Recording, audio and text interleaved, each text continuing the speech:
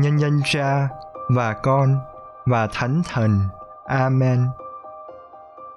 Lạy Chúa Thánh Thần, xin Ngài hãy đến như cơn gió mát, thổi vào đời con, thổi vào giáo hội, thổi vào thế giới, để đem lại cho chúng con sự tươi mới nhẹ nhàng, sự tự do thanh thoát.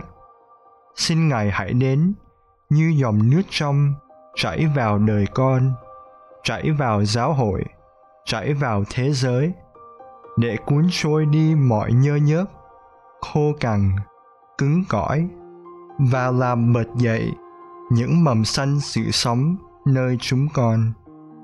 Xin Ngài hãy đến như ngọn lửa hồng, chiếu sáng đời con, chiếu sáng giáo hội, chiếu sáng thế giới, để chúng con không còn đồng lõa với tối tăm, nhưng mang trong tim một ước mơ nóng bỏng, đó là làm cho vũ trụ này rực sáng tình yêu. Amen. Nhân danh Cha và Con và Thánh Thần.